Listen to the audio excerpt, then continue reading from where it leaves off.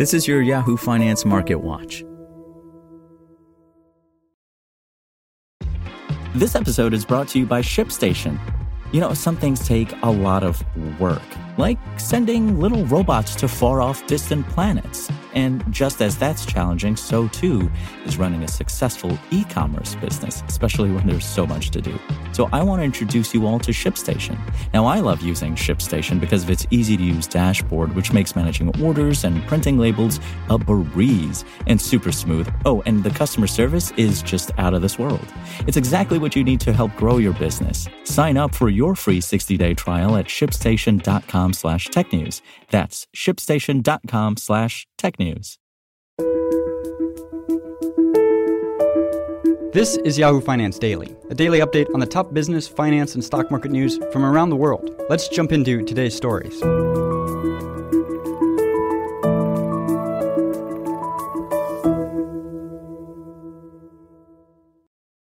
Though first quarter earnings season is winding down, a handful of major companies will still be reporting results this week, including some of the newly public names like Airbnb, Roblox, and Bumble.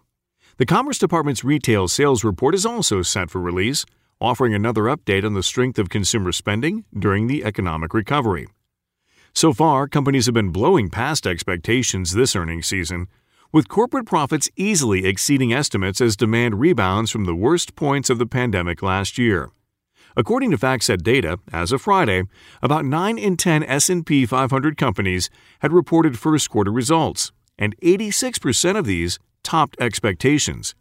If that holds through the next couple weeks, it would mark the highest percentage of earnings beats since FactSet began tracking the metric in 2008.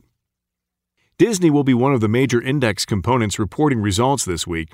Different areas of the entertainment giant's business have been helped or harmed by social distancing standards stemming from the pandemic.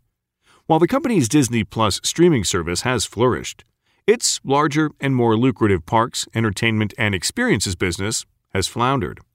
Disney reported in early March that Disney Plus topped 100 million subscribers for the first time, crossing that milestone just 16 months after its late 2019 launch. That speedy growth trajectory has made the company a formidable competitor to longtime streaming incumbent Netflix, which boasted more than 208 million worldwide subscribers as of the end of its first quarter. However, Netflix's first quarter results served as a possible harbinger of deceleration for Disney Plus and other streaming services, with consumers beginning to return to in-person entertainment. Netflix added only 3.98 million paid subscribers in the first quarter, or sharply below the 6.3 million expected, and also guided below consensus estimates for current quarter streaming additions. Still, as a new player, Disney Plus may still have more room to grow until it starts to see a marked slowdown, even as consumers spend more time outdoors and away from screens this year. And Disney's management said in March it expected the service to reach between 230 million and 260 million global subscribers by the end of fiscal 2024. The business unit is expected to become profitable by that year as well, after the company's direct-to-consumer business segment containing Disney Plus lost $2.8 billion in fiscal 2020. But outside of streaming, many on Wall Street are hoping Disney also posts a rosier outlook for its parks business for the coming months, as vaccinations allow for more reopenings. Disneyland Paris and Disneyland and California Adventure in Anaheim, California, were closed throughout Disney's fiscal second quarter, meaning the company will still likely see a dent from that lost traffic in this week's report. Cruises were also still halted. However, Disney's California theme parks just reopened at the end of April, with some social distancing restrictions suggesting the business segment might finally begin to pace back toward profitability after 3 consecutive quarterly operating losses.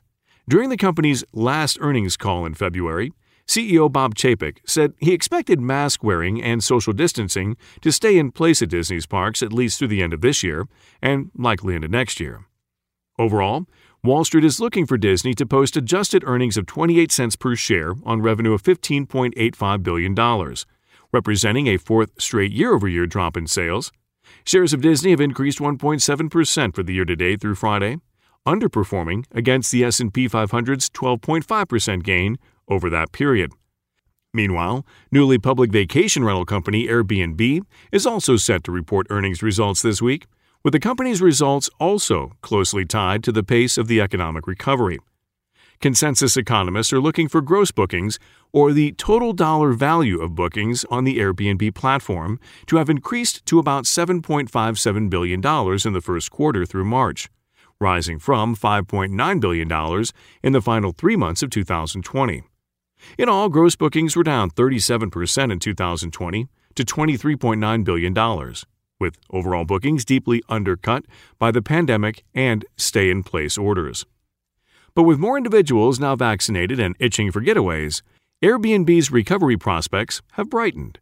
First quarter revenue likely grew 56% to $717.96 million, though adjusted EBITDA is expected to have widened to $367.23 million from the $334.3 million reported in the same period last year. Many on Wall Street have suggested Airbnb has an advantage over traditional lodging companies like hotels, since many of Airbnb's listings are single-home residences that might better cater to consumers looking to still steer clear of crowds. However, like other travel companies, Airbnb's domestic business has picked up faster than its international business, and leisure travel has recovered faster than business travel, leaving a gap in results compared to pre-pandemic bookings levels. We are seeing a lot of resiliency in certain geographies, especially North America and Europe. What we've generally found is that domestic travel globally is pretty strong, and that the primary challenge is cross-border travel, in addition to, of course, business travel, where we're not as affected by business travel reductions, Airbnb CEO Brian Chesky said during the company's last earnings call in late February. However, he also noted that he largely expected there will be a significant travel rebound in 2021 once restrictions lift and borders begin to open. Shares of Airbnb have risen 2.6% for the year to date through Friday's close, underperforming against the Nasdaq's 6.5% gain. Retail sales CPI. One of the key economic data reports investors will be watching this week will be the April retail sales report from the Commerce Department, due out Friday. Most pundits are expecting some payback after an exceptionally strong March report, since spending then had been boosted by the latest round of stimulus checks sent to most Americans. Retail sales rose by 9.8% in March for the fastest pace since May 2020, as clothing, building material, and sporting goods and hobby store sales each advanced strongly. Retail sales are expected to post a decent gain again after jumping 9.8% month-on-month in March on the back of the $1,400 stimulus payments. The cash deposits were made in the second half of the month, and this should mean there is some carry-through on spending into April, ING chief international economist James Knightley said in a note Friday. The reopening economy also means there are more options to spend money, and with household savings having risen $3 trillion during the pandemic, there is plenty of cash ammunition to use. Consensus economists are looking for retail sales to rise by just 1.0% in April over March. Excluding auto and gas sales, retail sales likely climbed by an even slimmer margin, or just 0.5%. And in addition to consumer spending data, more data on consumer price changes will also be released this week. Wednesday's Consumer Price Index from the Bureau of Labor Statistics is expected to show a 3.6% year-over-year rise in consumer prices, accelerating from a 2.6% rise in March. And even excluding volatile food and energy prices, the index is expected to rise 2.3% year-over-year after a 1.6% gain in March. Economists have attributed the main driver of the recent jump in consumer prices to base effects, or inevitable jumps off last year's pandemic-depressed levels. Month over month, the Consumer Price Index likely increased just 0.2% from March to April, or 0.3% when excluding food and energy prices. However, a number of companies have underscored during their latest quarterly earnings calls that supply chain disruptions and supply and demand mismatches have led to higher prices beyond those explained by base effects. As such, market participants are poised to closely watch the rest of 2021's inflation prints closely, eyeing signals of persistent price pressures. While there is unusually high uncertainty surrounding the near-term inflation outlook, we think inflationary bottlenecks for certain goods and services are likely to lead to continued firming of core inflation in the coming months. Nomura economist Louis Alexander wrote in a Note Friday. To see the full economic calendar for this week, visit yahoofinance.com. For more live coverage of business, finance, and stock market news, please visit yahoofinance.com.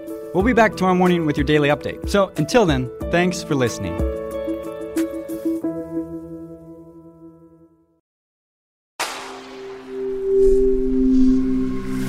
Spoken Layer. Want to learn how you can make smarter decisions with your money? Well, I've got the podcast for you. I'm Sean Piles, and I host NerdWallet's Smart Money Podcast. Our show features our team of nerds, personal finance experts in credit cards, banking, investing, and more. And they'll help you make the most of your money while cutting through the clutter and misinformation in today's world of personal finance. You'll get clarity on strategies to help you build your wealth, invest wisely, shop for financial products, and plan for major life events. Listen to NerdWallet's Smart Money Podcast wherever you get your podcasts.